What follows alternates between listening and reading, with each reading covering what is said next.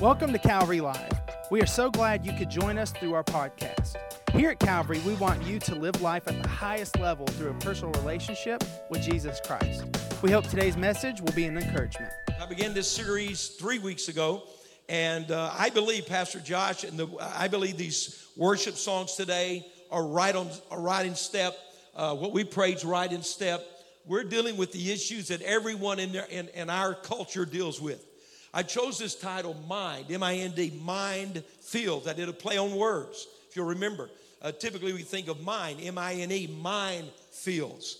Where are M-I-N-E? When you think of a minefield, you think of an arena of warfare. Is that correct? It's a place where battle's been happening. It's a place where there's been conflict and battle. So what are mines? M-I-N-E, the minefield, where they're damaging, they're explosions. Think about them. They're hidden under the surface. I want you to think about your life. They remain after the conflict is over.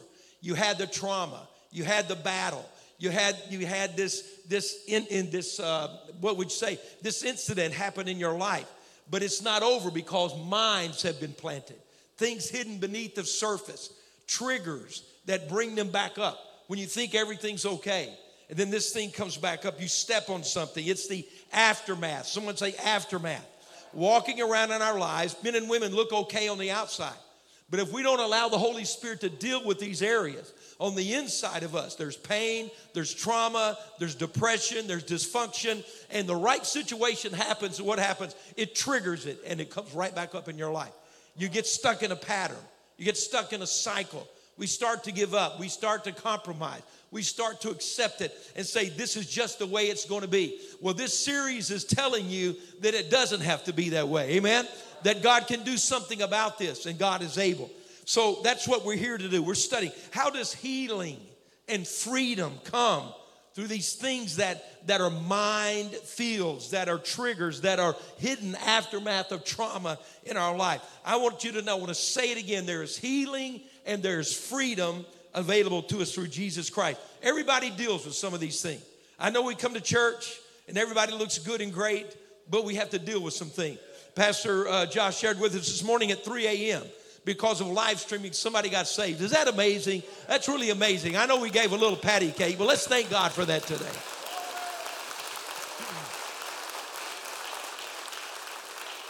I also saw this week that someone said because of this Mind Fields series, their brother who's been watching with them online in another state, that's been bound by depression for his adult life, has been set free in the last 3 weeks and totally healed.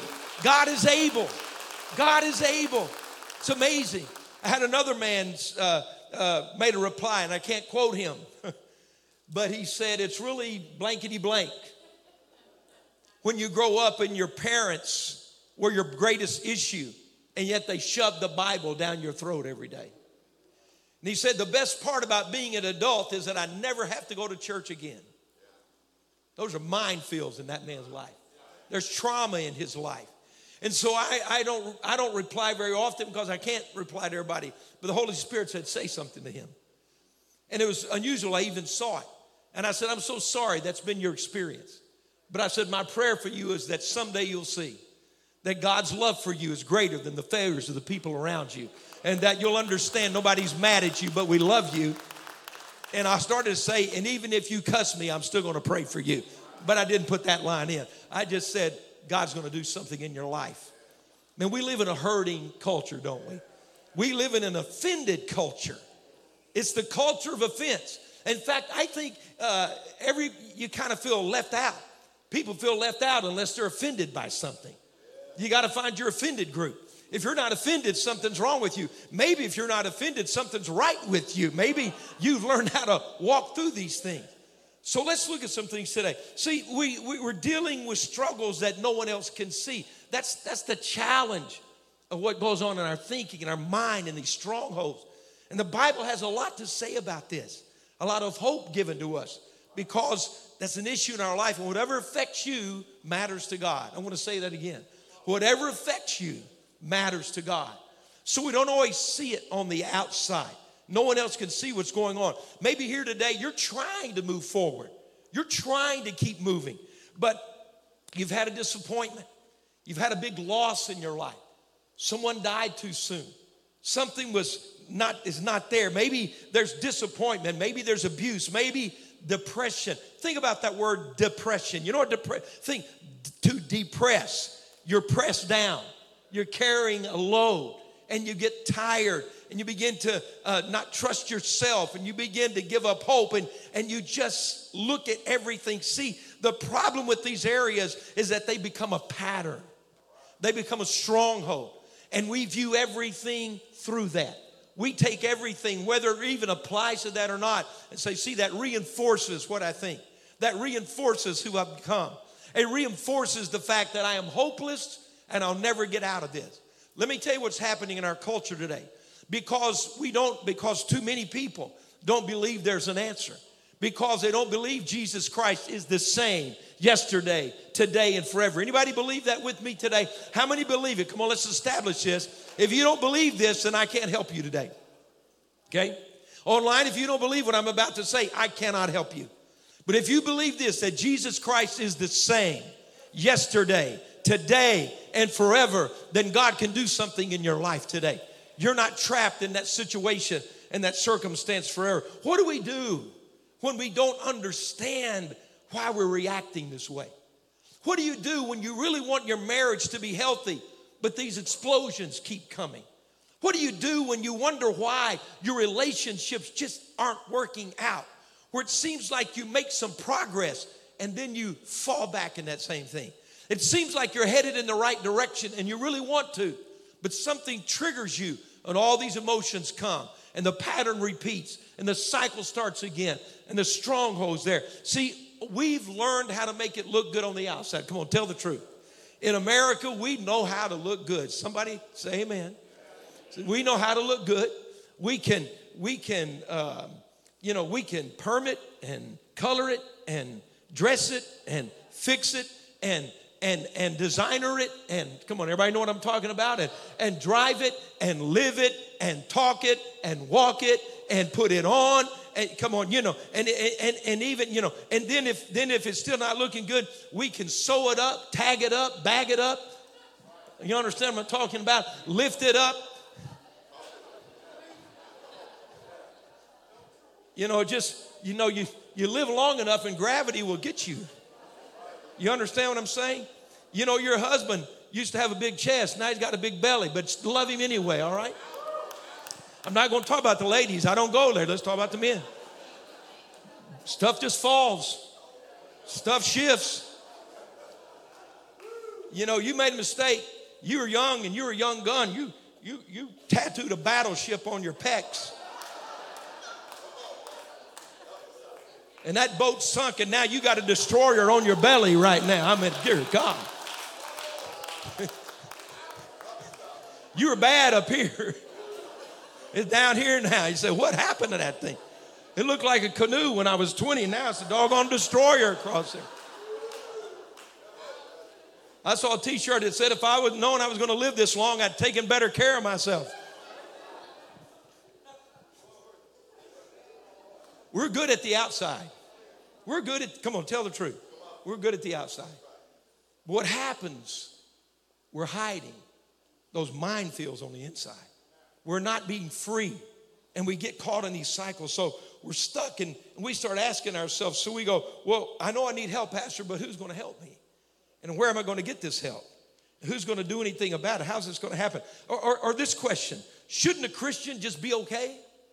Shouldn't I be okay now that I'm a Christian? Shouldn't, just because I ask Christ in my life, I ask him to forgive me my sins, Jesus is my Lord, and shouldn't everything just all of a sudden be okay? Well, let me ask you, did everything instantly change on the outside as soon as you accepted Christ? Did you get abs all of a sudden?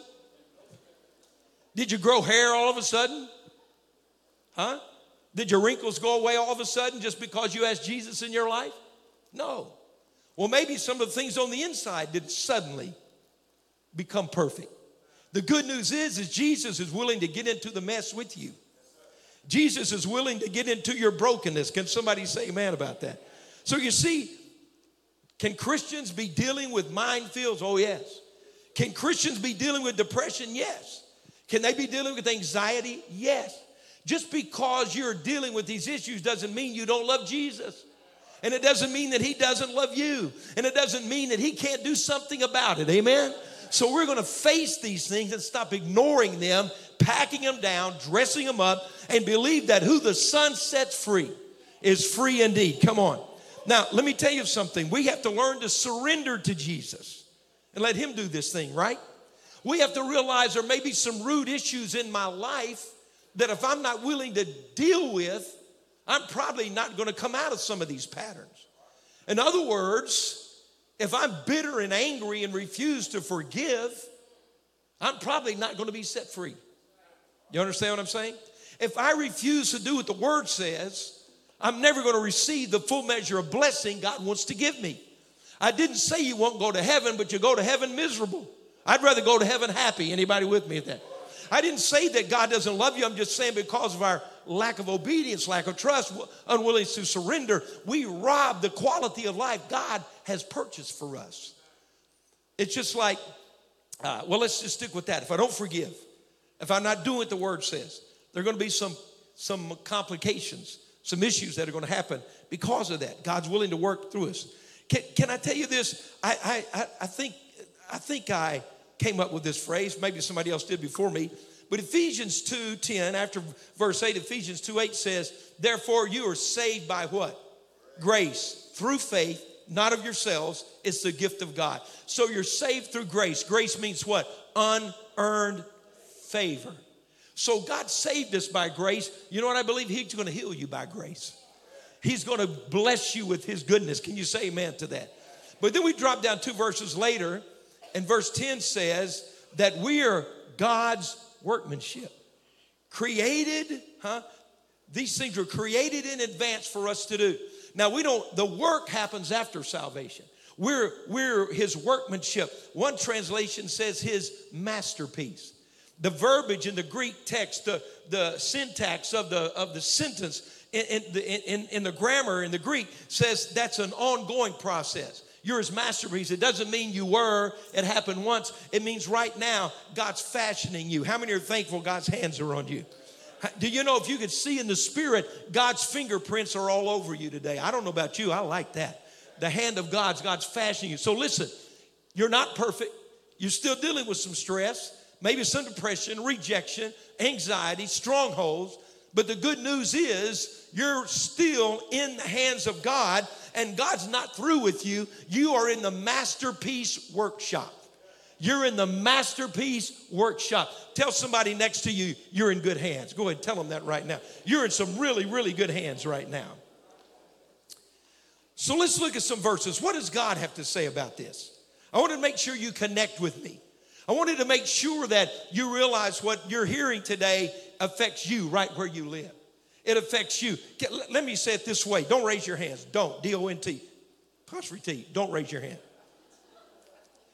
But if your marriage needs some help, listen, just see, I don't want you to raise your hands or point or glare at someone right now, okay? If your marriage needs some help, you know how God's going to heal your marriage? He's going to heal you. It's not the other person. How many hear what I just said? If you want God to heal your marriage, it needs to start them healing you. See, this whole thing we're studying is not avoiding the issue, it's being set free from the issue. It's dealing. So what does God have to say? So let's look at a couple of verses I read before, and I'll add some new ones. Let's make sure, what does God say? 2 Corinthians chapter 10, 3, 4, and 5, King James translation. So remember, M-I-N-D, minefields. They're places of conflict and warfare where we have to learn to conquer with the weapons God gives us. For though we walk in the flesh, that's the carnal nature, all right? We do not war after the flesh. In other words, we don't fight our battles. We live in this world, but our battles aren't carnal, human battles. We keep forgetting that. We keep looking at personalities. We need to remember the real battle is the principality behind it. Okay, next verse 4. For the weapons of our warfare. So, church, can I help you? There's going to be a war for your mind. Everybody with me? There's a place Satan wants to bring you down. For the weapons of our warfare are not carnal or fleshly, human or weak, but they are what? Come on, say it out loud. They are mighty through God to the pulling down of strongholds. Now, how do we know this is in our mind? Look at verse 5. Here's the evidence. Casting down imaginations. Where are our imaginations? In our mind. Every high thing that exalts itself against the knowledge of God, my mind. And bring into captivity every thought, my mind, to the obedience of Christ. So there's the battleground. There's the warfare. That warfare, that's where the mind field is. Imaginations, high things exalting themselves against the knowledge of God, bringing into captivity every single thought. Let's look at Romans 12, 1, 2, and 3. Romans 12, 1, 2, and 3. We see this. Therefore, I urge you, brothers, in view of God's mercy, how many are thankful for mercy? You know, mercy means you didn't get what you deserved. How many are thankful you missed that payday? Yeah. In view of God's mercy, offer your bodies, your being, as a living sacrifice. That means you continue to live this out, not at one time. And pleasing to God, holy and pleasing to God. This is your spiritual act of worship. Now hold there. Do you know, no matter, it's critically important you're here today. It's critically important you're online today. It's critically important you recognize the value of the gathering. You've obeyed God's word. But just doing the outer things will not bring everything God wants to do. It's my life surrendered. That's my highest form of worship. How many understand that? Do you know you can sing songs and still not be surrendered to Jesus? Do you know you can read your Bible and not be surrendered to Jesus? How many understand that? But when you give your heart, when you say, you got me, that's worship. Okay, verse 2. Do not conform any longer to the pattern of this world. That's what we're talking about here. Patterns, strongholds. But be transformed. How are you really changed? How does your freedom really come? How does a new life really happen? How do you really walk in the blessing of what it means to be a believer? You are transformed by the renewing of your mind. I want to say it again and again and again. Guys, if the way you think about God, about yourself, and about people hasn't changed, you haven't been transformed. I want to say it again. I don't think you agreed with me. If the way you think about God, the way you view yourself, the way you view other people hasn't changed, you've not been transformed.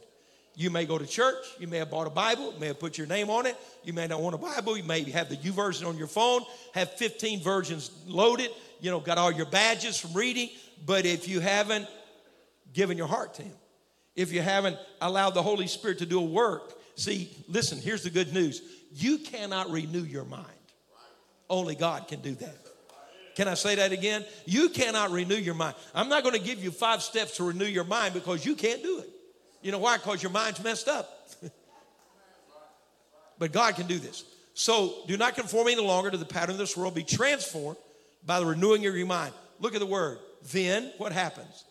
You'll be able to test and approve what God's will is. And I'm just going to do 2 verses here. His good, pleasing, and perfect will. How many of you want to live your life in the will of God? How many single people want to marry God's will for your life? Yeah, don't raise your hand. How many single people already had one that didn't work and you don't want to repeat that? Okay, so God, I want your will. I want your will. How many of you ever taken a job you wish you hadn't taken? How many of you ever moved you wish you hadn't moved? How many ever bought a car you wish you hadn't bought? Yeah. How many ever bought a house you wish you hadn't bought that house? How many ever took your credit card and maxed it out and wish you hadn't done that with your credit card? Okay. How many ever said something you knew you shouldn't have said, but you said it anyway? When you begin to be transformed by the renewing of your mind, you begin to know what the will of God is. And you stop wasting years and moments and dollars and time and relationship living out of the will of God, and you begin to live inside the will of God. How many want to live inside the will of God? I want to meet the right person. I want to buy the right house. I want to buy the right car. I want to go to the right college. I want to have the right job. I want to hire the right people. I want to do the right thing. Is anybody with me today? You can make right decisions when your mind's been renewed and your life begins to be transformed. All right, let's look at a couple more very quickly. Look at John 16:31. Come on, I want to help you with something here. I want to help you. Is that, well, maybe it was verse 30. Let me go back to, I'm sorry, guys. Some things get lost in the translation from South Africa to North Alabama. Come on, how many understand? It was verse 33. I gave him the wrong verse. Listen to this. You ready? Listen, this is what Jesus said. This is the Last Supper. Are you with me? Last Supper, final words before he's arrested. Really important. Now listen to this. John 16:33. I have told you these things so that in me you may have peace. How many are thankful we can have peace? Okay, I want you to claim. He's talking about how you think right now, right? He's talking about your mind, your attitude, your approach. He said, now listen, I've given you all this teaching. I've given you all this so you can have peace. I want you to say, I can have peace. I can have peace. You know why you can have peace? Because it's a gift. He said, I'm going to give you peace. All right? I told you these things so that you can have peace. In this world, you will have trouble. Stop acting like a victim because somebody around you did something stupid. Can I say stupid in church? Stop acting like you're the only person who was ever told a lie. Stop acting like God's not good because people are bad. Come on, stay with me here.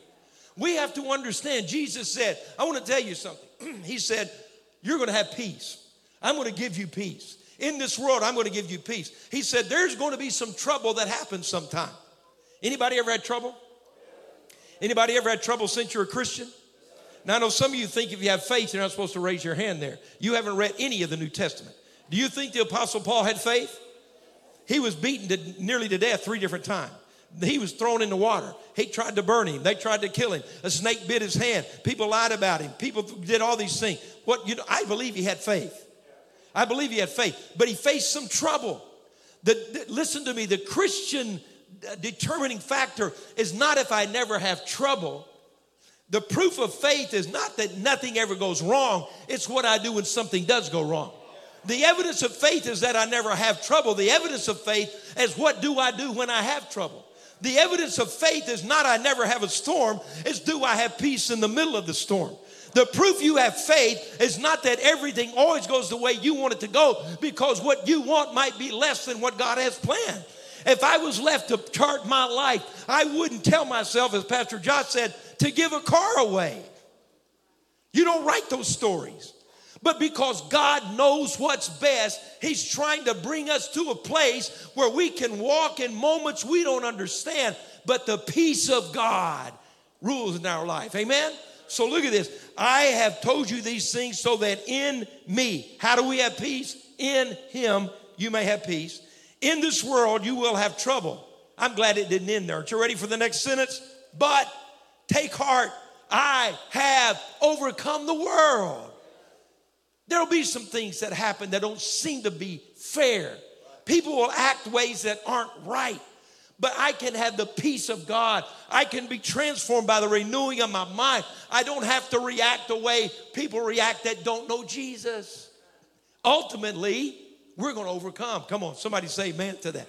We're going to get to that. We sang it today. Where there was a wall, there's now a way in my life. And I'm not going to live my life in depression and fear, anxiety and stress, because I know a way is coming to me right now. All right, let's look at John 14:27. Then let me make some applications. John 14 and verse 27. Maybe I got this one right. 14:27.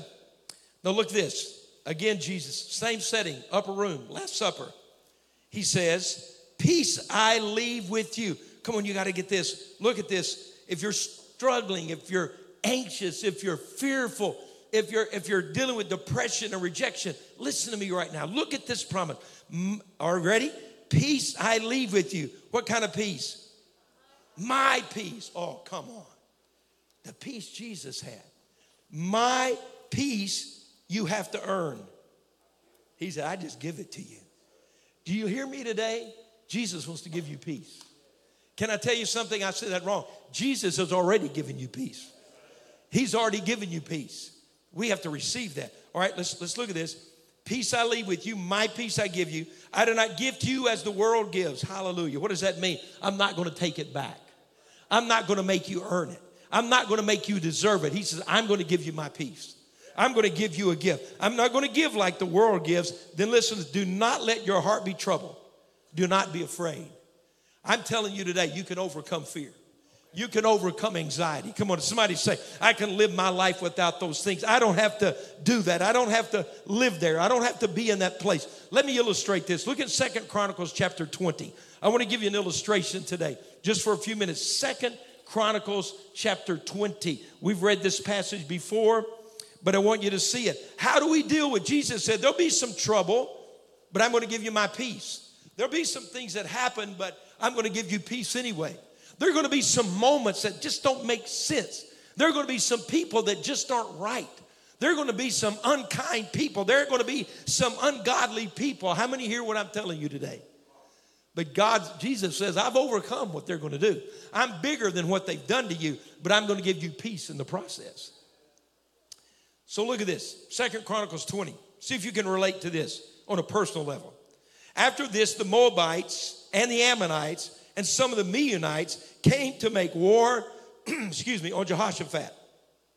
Some men came and told Jehoshaphat, a vast army is coming against you from Edom, from the other side of the sea. It is already in Hazazon, Tamar, that is in Gedai. Alarmed. I'll come back and read the rest of it. So here he says, here's this moment. The king's doing well, and 3 armies come to surround him. It's warfare, warfare. It's conflict. It's a place where the mind is going to have to deal with some issues. There are 3 armies coming. There are multiple issues coming at him. The king is surrounded. The king is trapped. The king doesn't know what to do. Do you ever feel like the world has conspired against you? Do you ever feel like you have multiple enemies coming at you? Do you ever feel like everybody's against me? Do you ever feel like I never get a break? Come on, don't raise your hand. Do you ever feel like I'm the only one that ever faced this? Do you ever feel like nobody's ever faced what I faced? Nobody's ever been treated the way I've been treated. And you know, you may have been treated completely unfairly, but God still loves you. God's still for you, and God's still on your side. And God has a way to redeem you out of the things that people have done to you. And God has a way to take your life and make it powerful and beautiful and free, no matter what trouble came your way, because he's overcome that. And he said, I'm going to give you peace. So here we have a king troubled, a nation surrounded, and armies are coming. What did we see in 2 Corinthians chapter 10? What did we see? We said the battles we fight are not the battles of this world. The weapons we have are not carnal and weak. They're mighty through God to the pulling down of strongholds. We see that. He said that we have to cast down those things and deal with our imagination. The word for imagination, listen, I want to help you. This is where you are today, is assaultive thoughts, damaging thoughts, imagination. Do you ever realize we always imagine the worst? Have you ever thought about that? Why in the dark do you imagine it's a monster and not Santa Claus? You ever thought about that? Has a kid ever jumped up in the middle of the night and run to his parents' room? I'm scared of the dark. Why? I think Santa Claus is in there. If you thought Santa Claus is in there, you're staying. Come on, bud, here I am. But no, it's a monster. It's a monster. Our imagination. You know what I tell couples? Where there's no communication, there's imagination. If you're not talking to your spouse, the devil's filling in the blanks. We always imagine the worst. The Bible says there's an answer here. He says there's imagination. There are thoughts that assault our mind. There are images that poison the way we think. There are concepts that cause us to be fearful and emotional. And your behavior becomes compulsive. Are you listening to me? So what happens? The thoughts come first. The thoughts come first. Do you know it's not a sin to be tempted? It's a sin to give in to temptation. Do you realize that there are going to be thoughts that come at you because of what people do, that if you let those thoughts stay there, they're going to damage your life? First, it's a thought. You know what the next step is? You start entertaining those thoughts. That's what people call talking to themselves. I wouldn't recommend it. People will look at you funny. But you ever done that? These thoughts are there. They come back. They come back. Why did they say that? Why did they do that? Why did that happen to me? Why didn't I get that promotion? Why did my spouse look at me like that? Well, these thoughts, and you start entertaining them. Well, maybe there's a reason they happen. Well, maybe did I say something? Did I do something? Is it always going to be this way? See, first comes the thought, then you begin to entertain the thoughts. You begin to go over these thoughts. You begin to mull the thoughts. Then after a while, listen to me, You give in to those thoughts. You say, well, that's just the way it's going to be. And so what we've done in our culture, instead of giving people help, we just build our what's called support groups around the damage of the thoughts, and our peace or false peace as well. I'm trapped, but everybody else is trapped too. Is that freedom? Is that all life can be? Well, I'm with another, I'm with this group. We're offended by this, so let's get together and talk about our offense. I'm offended by this, so let's get together and talk about our offense. Instead of finding freedom, instead of finding rescue, these thoughts coming. That's why the Bible says, what do? You take those thoughts captive. You take those thoughts captive. You begin to say, I'm not going to think about that. I'm not going to stay there. I'm not going to entertain that. Listen, I'm going to make a statement. Today's complacency is tomorrow's captivity. Today's complacency is tomorrow's captivity. Sometimes you just let them go. We just think the thoughts. You lay in bed at night and they go over and over. How many with me right now? They go through your mind. They go through your mind. They go through your mind. My child's not home. My child's at school. What are they doing? My family's here. What's happening there? What's going to happen? I saw this. And what we deal with and we entertain and we allow to stay, they begin to capture us. But we have a God who's bigger than that. Can somebody say amen to that? We have a God who is able. We have a God who is mighty. We have a God who can do something about it. Listen, anxiety is not a sin. It's a signal. Let me say that again. Anxiety is not a sin. It's a signal. There's something going on in your life. This pressure that's building up, this stuff that's building up, this is what you do. You need to pray. I'm going to go back to 2 Chronicles where we were reading. So what happens when he's surrounded? What happens when warfare starts? What happens when the thoughts come, the warnings come, the words come? What did he do? Look at verse 3, 2 Chronicles 20, verse 3. Alarmed Jehoshaphat resolved to inquire of the Lord. Instead of sitting down and entertaining these thoughts, he said, I'm going to pray. I'm going to pray. Are you with me, church? I'm going to pray. Resolve. Alarmed Jehoshaphat resolve. Resolve means I'm making a decision that's going against my emotions. I'm doing something right now that would be easier just to give up. You mean 3 armies are coming? You mean we're surrounded? You mean that this is going to happen? Now here's your choice. You can immediately go into that pattern and that stronghold and say, why does it always happen to me? I know I'm going to lose.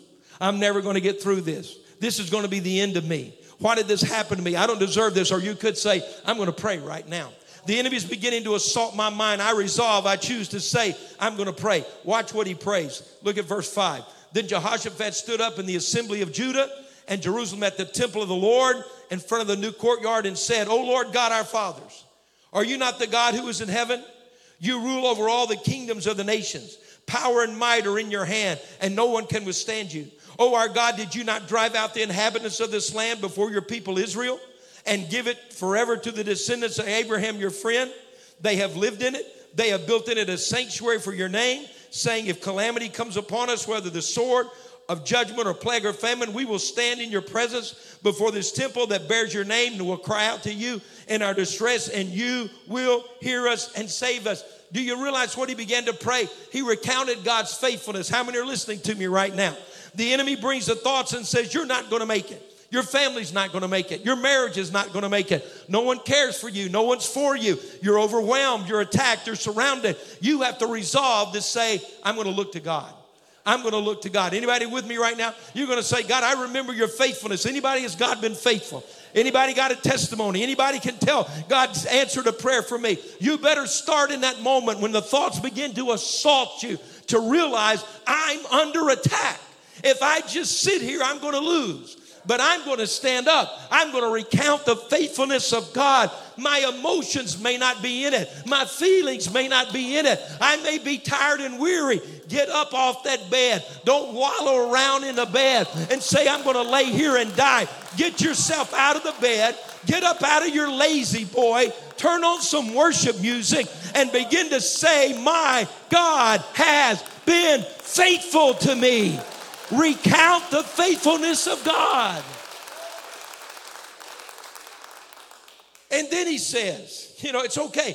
Then he said, God, help us. Look at this, verse 10. But now here are men from Ammon, Moab, and Mount Seir, whose territory you would not allow Israel to invade. So they turned away from them and did not destroy them. See, they are here, how they are repaying us by coming to drive us out of the possession you gave us as inheritance. Oh, our God, will you not judge them? For we have no power. Look at this. You got to get this. It's not your power, it's God's power. It's not a sin to say, I don't have what it takes, but you have what it takes. You need to stop thinking you're the answer and start knowing who the answer is. So look at this. He says, oh, our God, will you not judge him? For we have no power to face this vast army that is attacking us. We don't know what to do, but our eyes are on you. You know what? You transfer the responsibility to God and get it off yourself. It's okay to say, I don't know what to do. Have you ever done that? Have you come to the place with God where you can say, Lord, I remember the faithfulness of God in my life. I remember all the things that you have done, but God, in this moment, this is bigger than me. God, in this moment, I don't know what to do. God, in this moment, I don't have an answer, but this is what I believe. I believe you have an answer for me. I believe you can do what I can't do. That's what happens. I want you to see that when we begin to do that, when we begin to make that choice, we begin to make that decision. I want to go back to what Jesus said. Listen, he's in John 14:27. He said, my peace I give you. My peace I give you. When did he say that? On the night he was betrayed. Do you know he had peace the night his closest friends left him? Did you know he had peace while he knew the cross was coming? Did you know he had peace while he knew he was about to be rejected? Do you know he had peace when he was about to be brutally crucified? And he said, you can have that same kind of peace. I'm going to give that peace to you. I'm going to give you what I have in this moment. I'm going to transfer it over to you. And when the enemy comes and those moments seem impossible, there's no way for me to get through to the other side of this. You don't have to be strong. I'll be strong. How many are listening to me? You don't have to have the answer. I have the answer.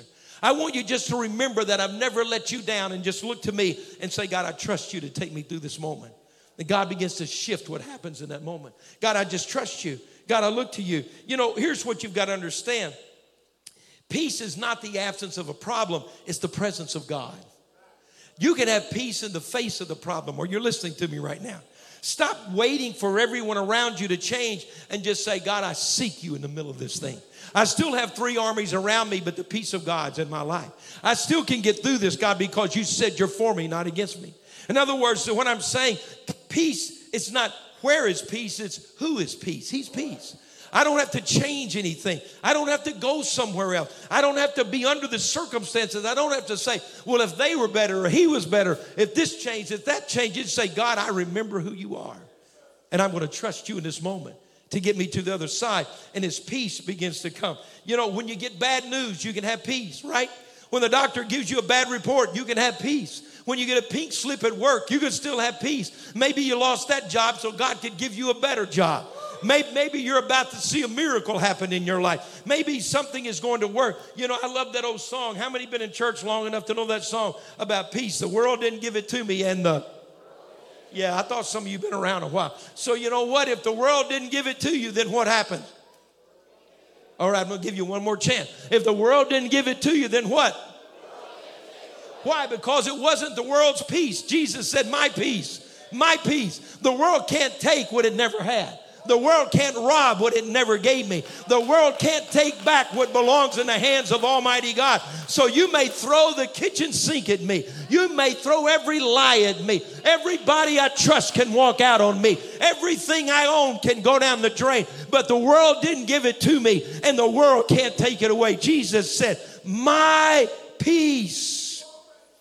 Look at verse 14. We're going to conclude here. Look at this with me. 2 Chronicles 20. So he's surrounded, but he says, I'm going to pray. He says, God, I remember your faithfulness. And I don't know what to do, but you got me in this. I've never been here before, but I believe you've overcome all these things. But what happens when you pray? Instead of taking the pattern and going back through that mindset, you follow? Oh, here's the problem again. I knew it was going to happen. Do you know, it's like, I don't mean to be ugly, but right now it's the flu, not COVID. And you know how many people are lining up to get the flu? I didn't say the flu shot. I said the flu. You know how many people have already confessed it, claimed it, believed for it? If one person got sick, I'm next. Somebody had 1 degree of fever. The whole family's getting the flu right now. Just get ready, get ready. Why don't we stand up and say, I believe in the faithfulness of God. I believe that he healed. I remember when he healed us. I remember when he set us free. I remember when he made his way. Don't walk around in front of your children and say, you're next. You're going to get it. You know, you took their temperature 38 times. They're fine. Leave that poor kid alone. Bless them. Pray over them. Tell them it's good. How many are with me right now? Come on. See, we just set ourselves up. We get in a pattern. Why do we do those things? Because our mind has been set in these places of stronghold. And anything that happens, we put it in that pattern. But I'm telling you, next time, take that thought captive. Resolve to pray. God, I believe you're faithful. And the Lord will take responsibility. Now, let me show you this real quickly. What happens when you do that? What happens when we allow God? You don't have to be strong, just have to be trusting. How many heard what I just said? You don't have to have the answer. Just say, God, I believe you have the answer. He prayed. He said, I don't know what to do, but I know you do. Look at verse 14. I love this. Then, see the word then? Not before. Something shifts right here. See, stress is natural, but God's supernatural. Anxiety is natural, but God's supernatural. So what happens? Then the Spirit of the Lord came upon somebody. Oh, now we're going. See what happens? The same problem. In this world, you'll have some trouble. In this world, some things aren't going to be right. But what am I going to do? I'm going to take that thought captive. I'm not going to lay down and take it. I'm not going to rehearse the doubt. I'm not going to speak the curse. I'm not going to lay in bed and wallow around till it finds me. I see the armies. I hear the attack. But I choose to say, my God has been faithful to me. My God has walked me this far. He's taken us too far to give up now. And I believe he has an answer, even if I don't. Then it's God's turn to do something. Come on, it's God's turn. I don't have to do it. It's his turn. Then the Spirit of the Lord came. Oh, when the Spirit of the Lord comes, everything changes. Watch this. Then the Spirit of the Lord came upon Jehaziel, son of Zechariah, the son of Benaniah, the son of Jael, son of Mattaniah. Aren't you glad we don't introduce ourselves that way? Good Lord. Hi, I'm George Sawyer, the son of George, son of him, son of him. You know, just give us your name. Let's go. As they said, just the facts, ma'am, just the facts. Verse 15. He said, this is what the Lord said. He said, listen, King Jehoshaphat, and all who live in Judah and Jerusalem. This is what the Lord says. Come on, somebody needs to get what the Lord says. What do you know about what the Lord says? I've heard what the world says. What does the Lord say? This is what the Lord says to you. You ready? Do not be afraid or discouraged. Oh, come on. Because of the vast army. Listen, he did not say there's no army. He said, don't let them make you afraid. Don't let the army discourage you. Are you ready for this sentence? For the battle is not yours, it's God's. Oh, come on. See, you got to get to that place. You can live in that place where when the enemy comes against you like a flood, God raises a standard up against him. Where the armies come around us, but we said, you know, there's a bad army around me. In fact, there are three. But God, you've never let me down.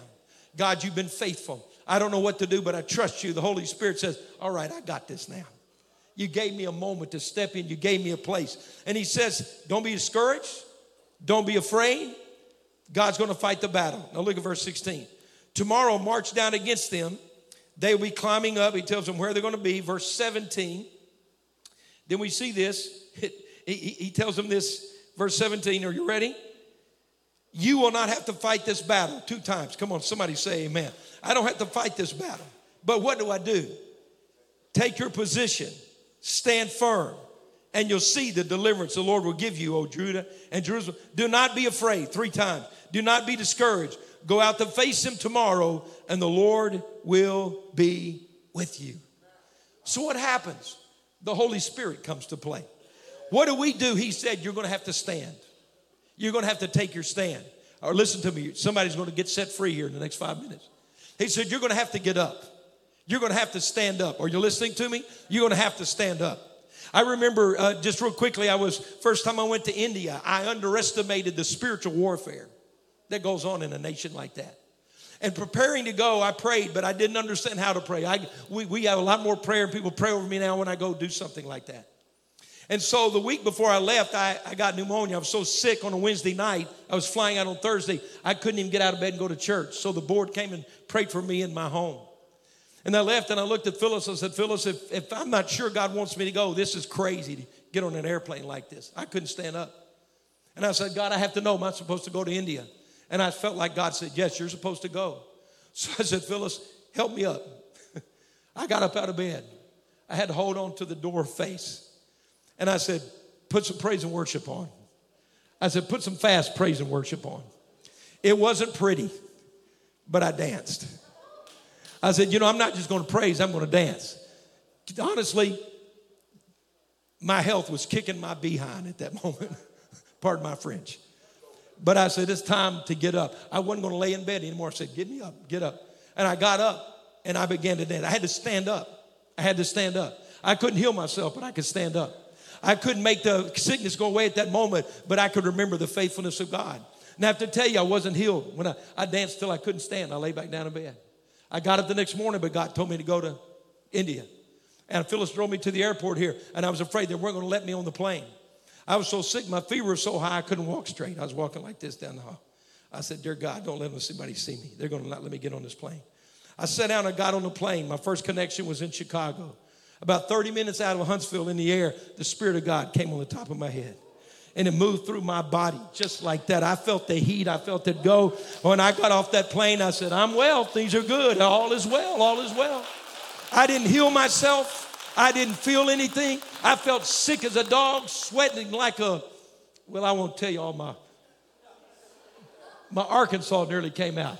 I was sweating like a mule pulling a plow. But anyway, I was sweating. I was hurting. I was sick. I felt rotten. But God said, this is what I'm going to do. You don't have to fight the battle. You just got to get up. You just got to stand up. There's some people in this room right now. You've been depressed so long. The devil's convinced you can't get up. You're going to have to stand up. There's some people in this room. You got so much stress. You don't think you're ever going to have peace, but you're going to have to stand up. You don't have to fight it. You don't have to beat them. You just got to stand up and say, God, I'm here. I'm here. The Spirit of the Lord says I'm here. I'm not losing. I'm not going home. I'm not going to die. I'm not going to lose my family. I'm going to stand up in my faith today.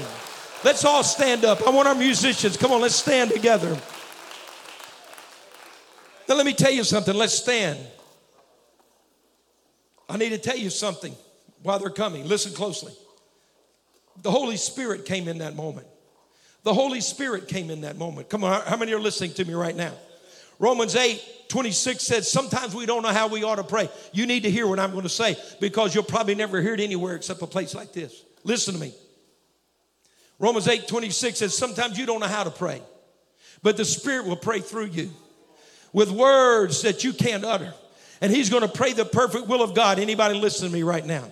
1 Corinthians 14:14 says, sometimes I sing in the Spirit and sometimes I sing in the understanding. Sometimes I pray in the Spirit and sometimes I pray in the understanding. He said, when I pray in the Spirit, my mind is unfruitful. Oh, did you understand what I just said?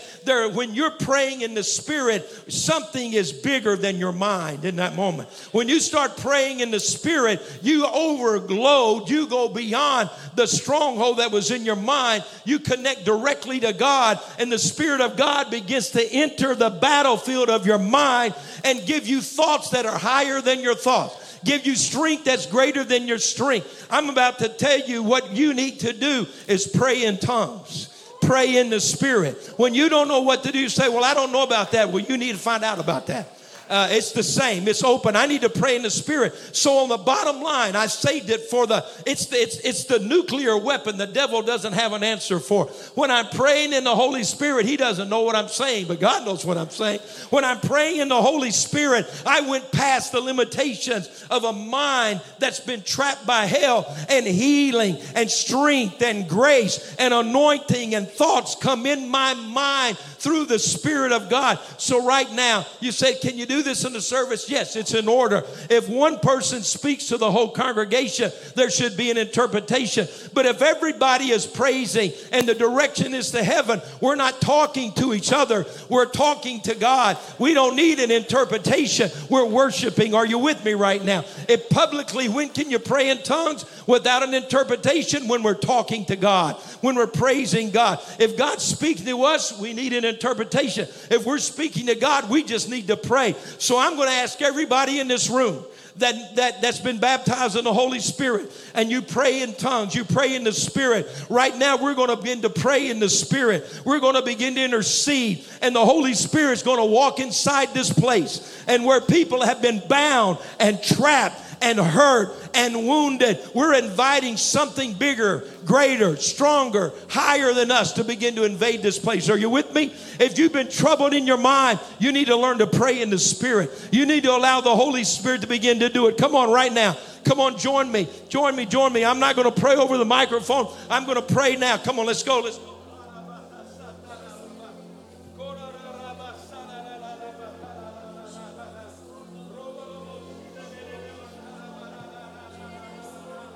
Come on, intercede for someone right now.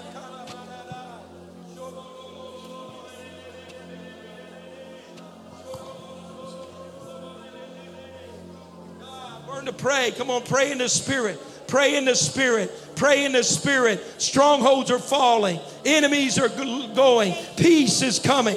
Come on, church, intercede in the Spirit. In the Spirit. In the Spirit. My mind... It's not going to limit me now. I'm praying in the Holy Ghost. My mind is not going to rule me now. I'm praying in the Spirit.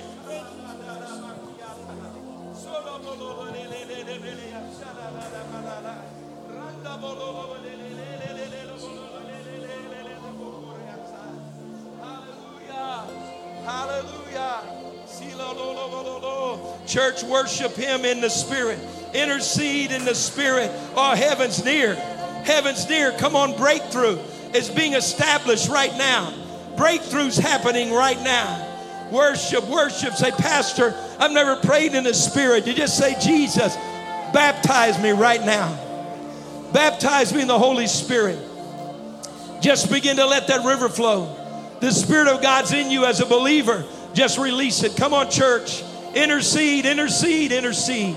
You're praying a prayer the devil can't stop. You're praying a prayer the enemy can't limit. You're praying a prayer that heals your mind, that rewrites the pattern, that shifts the atmosphere. God, you said the battle's not ours, it's yours.